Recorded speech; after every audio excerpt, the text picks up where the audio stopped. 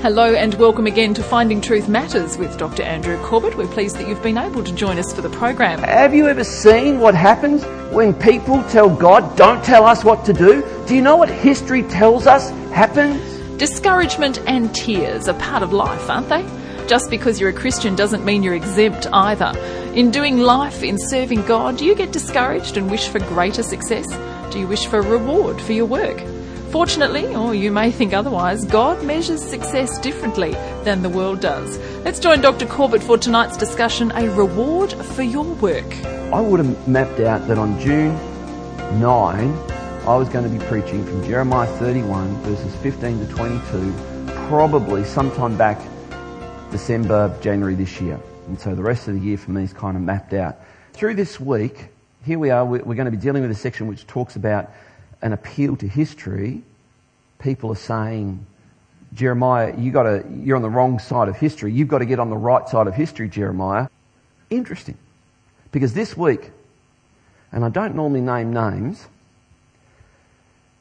but I am now, because it was way out there in the public. A member, in fact I believe the only member of the Greens political party in the lower house of the federal parliament, Dr. Adam Bandt, said the Parliament, by not voting for same-sex marriage, is on the wrong side of history. Here I am about to deal with Jeremiah with a whole, he was like a solo voice dealing with a whole group of progressives telling him to get on the right side of history. I'm preaching that this Sunday, and this guy's just used that expression. Calling himself a progressive, poo-pooing Christians, telling people that if they don't agree with him, they're dinosaurs, as I heard a former PM say 3 weeks ago, for not getting on this bandwagon. And as we look at this, I mentioned to you just a moment ago that Jeremiah's now settled. He's still only young. He's 19, 20. He's really young. He still has times of discouragement. So we're in Jeremiah chapter 31 verse 15. Amazing that something written 2,500 years ago can be so unbelievably relevant for today. It's like reading the newspaper, really. Thus says the Lord, a voice is heard in Ramah. Lamentation and bitter weeping. Rachel is weeping for her children. She refuses to be comforted for her children, because they are no more. Does that sound familiar to anyone? If you're familiar with the Gospels of Matthew and Luke, you'll know that they quote this verse. So we'll come back to this in a moment. We'll go to verse 16. Thus says the Lord,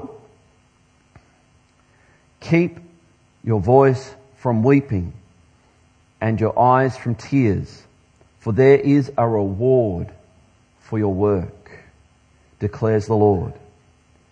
And they shall come back from the land of the enemy.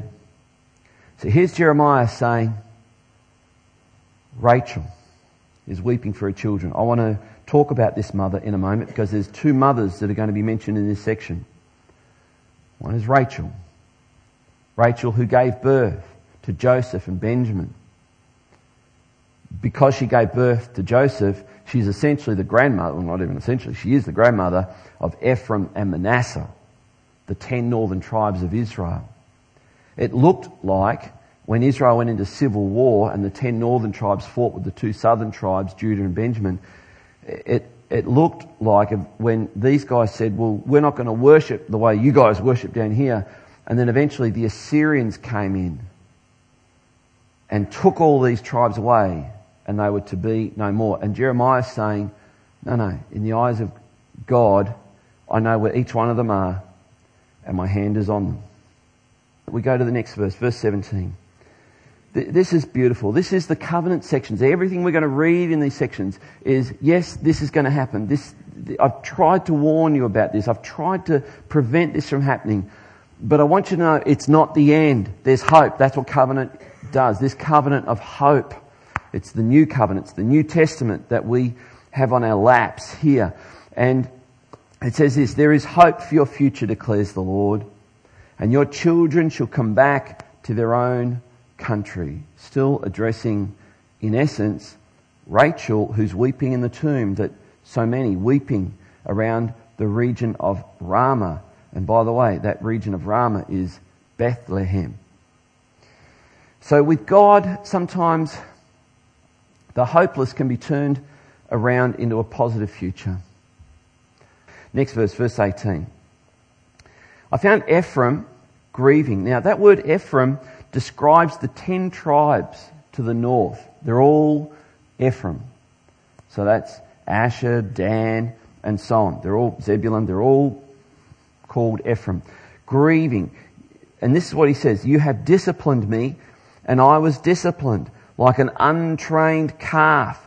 Bring me back that I may be restored, for you are the Lord my God. So Jeremiah, this is probably one of the most hopeful things he said. Right now, everything I've told you for the last 30 chapters, you have told me I'm a liar, you've called me a false prophet, you've told me I'm delusional, you've called me a madman, you've tried to kill me, you've thrown me in prison, you've dangled me upside down in a cistern. You have been so cruel to me, but I can see your future. And I can see the day when you are going to say, Jeremiah was right. I can see the day, Jeremiah says, when you'll say, God, we've been foolish. We've been going our own way, and now we want to come back to you. Oh God, grant it that we can come back to you. How does God respond to those cries? When people cry to him like that, how does he respond? He always responds positively. He always responds positively. And I know that the enemy wants to paint us with a brush that says, you Christians are so harsh because you don't want people to be happy. You want to tell people they're bad and wicked and evil and sinful, and you don't want people to enjoy life and be happy. And that's an unfair stereotype, because we've discovered that if you obey God, if you put God first, if you live the way the Creator has designed for you to live, you will know life to its full. You will. You will. It's kind of like going, well, I know Henry Ford designed the motor car to have petrol put in there, but I'd much rather run my car on Coca-Cola. Because I'm a rebel. I don't want someone telling me I can't have fun with Coca-Cola or whatever. It sounds ridiculous, but that's how some people live their lives. And the moment you say, don't go and put Coke in there, you'll seize your engine. Don't do that. That's full. Oh, you're so negative. So here's Ephraim saying, Jeremiah saying, one day Ephraim will say, God, we've sinned against heaven and against our fellow man. We are so sorry. And this sorrow reminds us that there are two types of sorrow. The Apostle Paul said there's a sorrow that leads to repentance.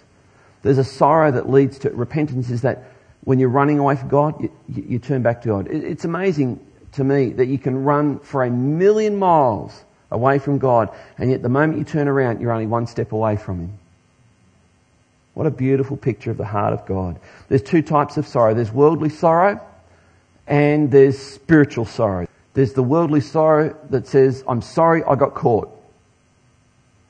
There's the spiritual sorrow that says, I'm sorry for what I've done.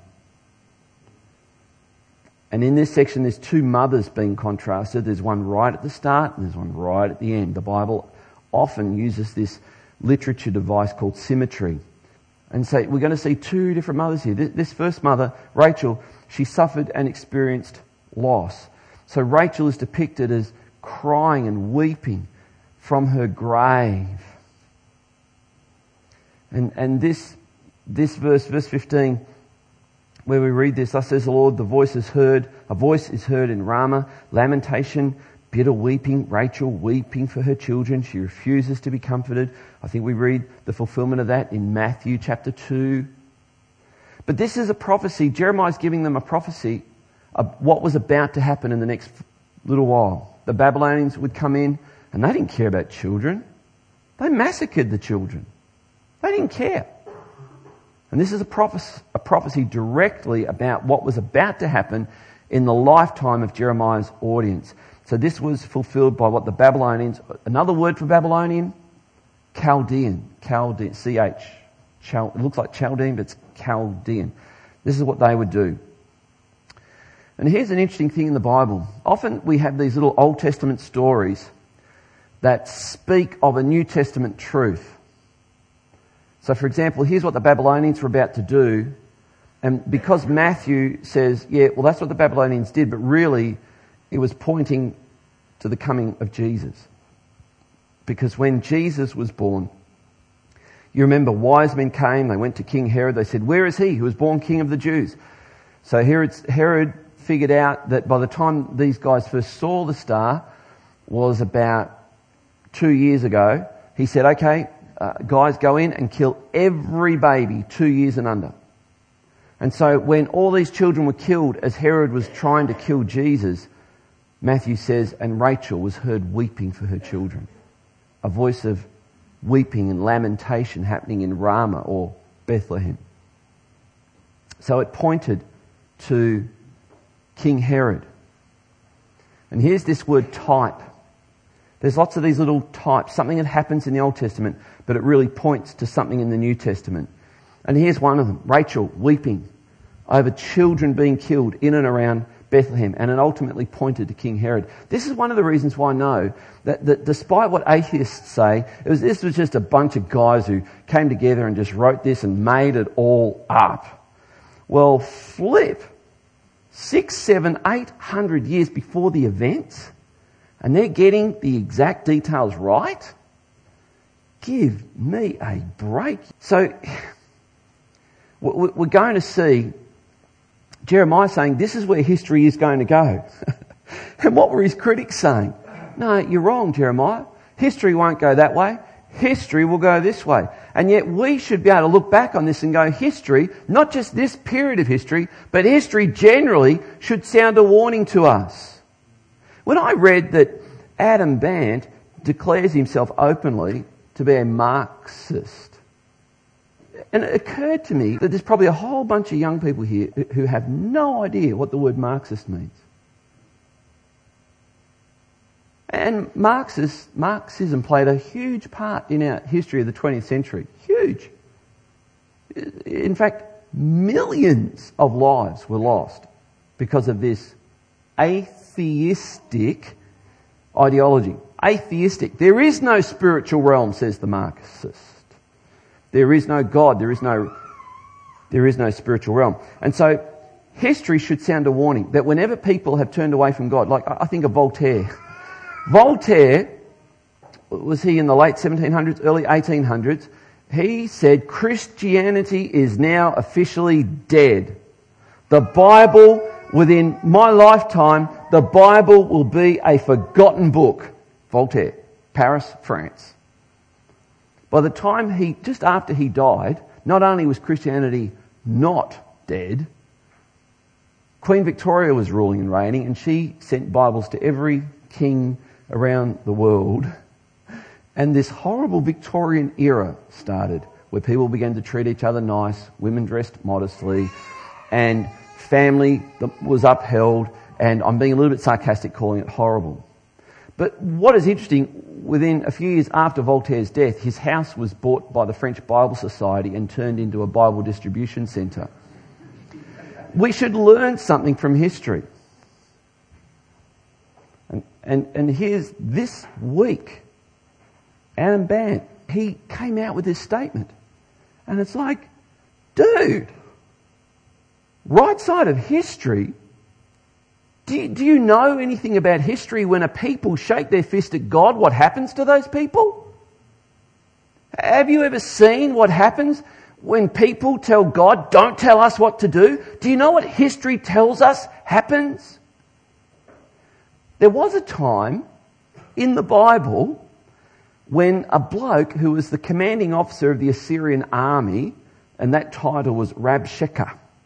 When the Rabshakeh came to Jerusalem. Now I already told you that the Assyrian army came and took the 10 tribes of the north away to Assyria and just scattered them and treated them horribly. And then they came down to Jerusalem and said, we're going to do the same thing to you. And if you've seen the movie 300, this is about this guy who conquers the known world.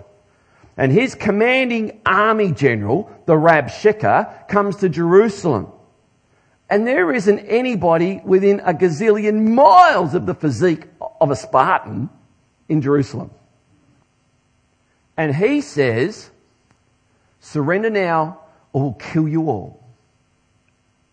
And Hezekiah goes, can you give me a minute to think about it?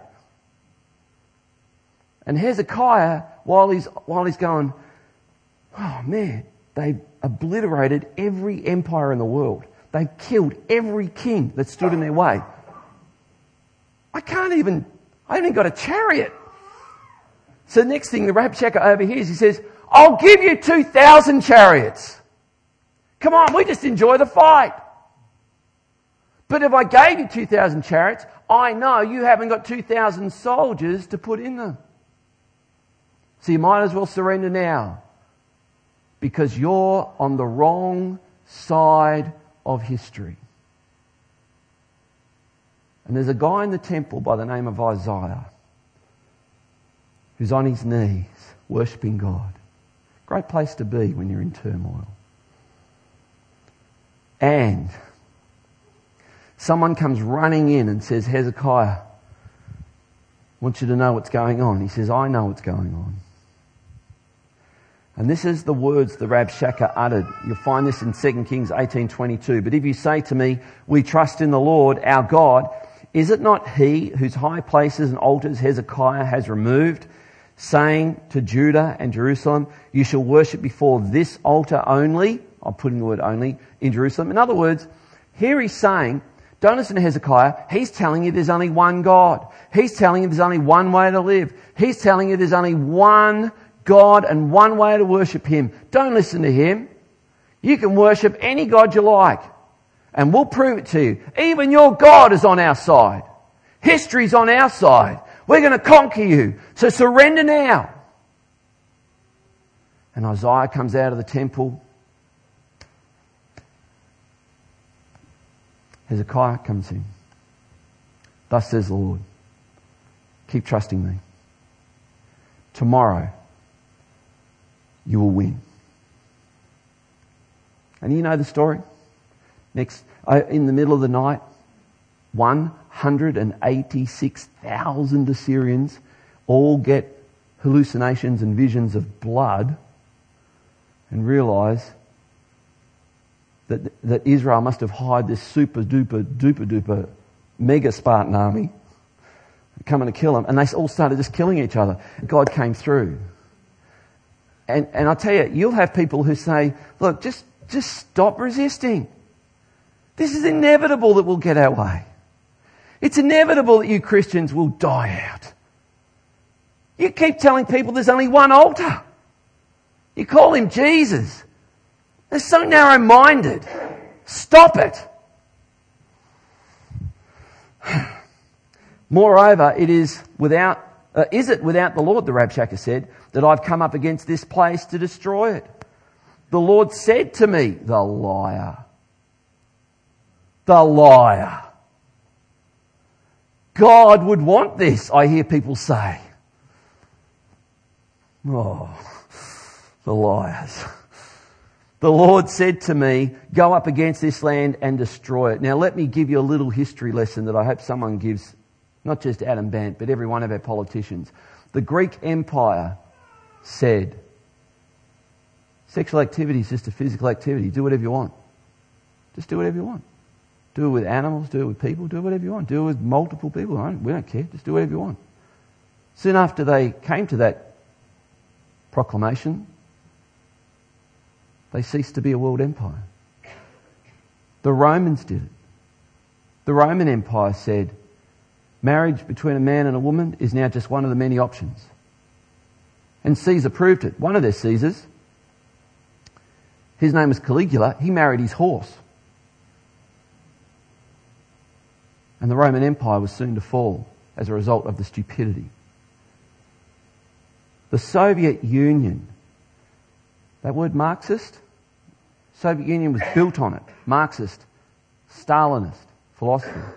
Did you know in the 1920s and 30s, the Soviet Union under Marxist philosophy. Marxism says there is no God, there are no rules of life, you just do whatever you want as long as it's, as long as you're happy. 1920s and 30s, there was no concept in Soviet Russia of marriage. They said the state will no longer recognise or officially have marriage. You just do whatever you want. When Hitler began to invade, the Soviet Union overnight changed the law. From now on, this chaos, this bedlam that has resulted for the last 2 decades has got to stop. We've got to get our act together. And one of the first things they did, that said, well, from now on, we're regulating marriage. It's between a man and a woman. This country's in chaos. And we can't fight another country if we're in chaos. Now that was only 60, 70, 80 years ago. Flip! This is history. Which side do you want to be on? Good preaching, Andrew. This is awesome. This is just awesome. Verse 19. We're in Jeremiah, remember? For after I had turned away, I relented. This is Ephraim talking. And after I was instructed, I struck my thigh. It's like going, how could I be so stupid? Is what Jeremiah's saying. This is what you will do. You will do this. I was ashamed and I was confounded because I bore the disgrace of my youth. How many of us would want to go back into our younger years and just change a few things? Is Ephraim my dear son? God talking. Is he my darling child? This must have been hard for Jeremiah to get these words out, because these are the people that are giving him a lot of grief right now, and God's through him saying, but you're my darlings. You're my darlings. Interesting, that word darling comes from the word dearling. A dear one, a dearling, a darling, someone precious. My darling child. For as often as I speak against him, I do remember him still. Therefore my heart yearns for him. This is the rebel. My heart yearns for the rebel because he's my son, my child. I love my child. He's my darling child. I will surely have mercy on him, declares the Lord. If you don't get the father heart of God out of this, then it's going to be very, very difficult for you to appreciate that God loves you unconditionally. The father heart of God yearns for his children. Set up road markers for yourself, verse 21. Make yourself guideposts. Consider well the highway, the road by which you went. Return, O virgin Israel. Return to these your cities. So Ephraim turning back. Their repentance was to be a signpost to the world. This is how you get right with God. You stop going the direction you want to go and you turn around and you come back to him. Your repentance should be the same. Your repentance should be like road signs for the lost. Verse 22. How long will you waver, O faithless daughter? So Jeremiah appealing to the people. And then he says this, and this is outstanding. And it doesn't come out fully in English, but let me give you a little bit of the Hebrew insight. For the Lord has created a new thing on the earth. I want you to note that. That means never done it before. New thing on the earth. A woman encircles a man.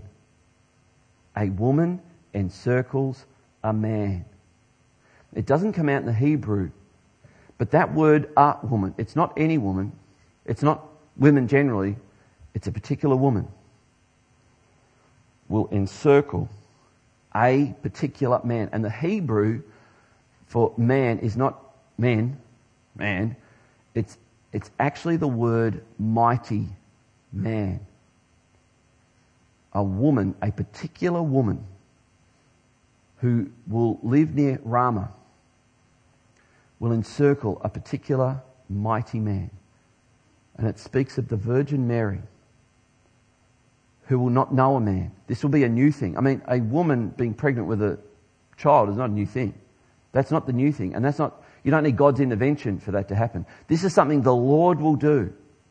This is why the virgin birth is so precious. Jesus was born a virgin. And I know there's a whole bunch of people that would have us believe that's just a myth. But it's not. It's really true. And it's really important that it's true. This second mother, Mary, You remember, the first mother, Rachel, she experienced tremendous loss. This mother experienced tremendous gain. This second mother, Rachel, was the one who held the idols. She kept the idols. For all we know, she kept them for the rest of her life. She didn't fully trust God. And you read about Rachel in Genesis and read it in that light, you'll see this is a sneaky, conniving woman. Leah, I feel sorry for Leah, her sister. But anyway, this second mother, Mary, she didn't hide any idols. She wasn't hiding anything. She was probably not too much younger than Jeremiah was when he was prophesying this, probably about 15 or so. She trusted and obeyed God. Wow. So here's the deal. A whole bunch of people telling Jeremiah, you're wrong, you're on the wrong side of history. Let it go, Jeremiah. Jeremiah says, I'm not on the wrong side of history. I'll tell you what your history in the future will look like. You'll turn back to God. You'll come back to God in deep sorrow. And then I'll tell you what's going to happen. God will do something in a woman. He will do it. It'll be a new thing, never been done before. She will encircle a man, be pregnant with a man, and that child will be the Messiah. This is the new thing.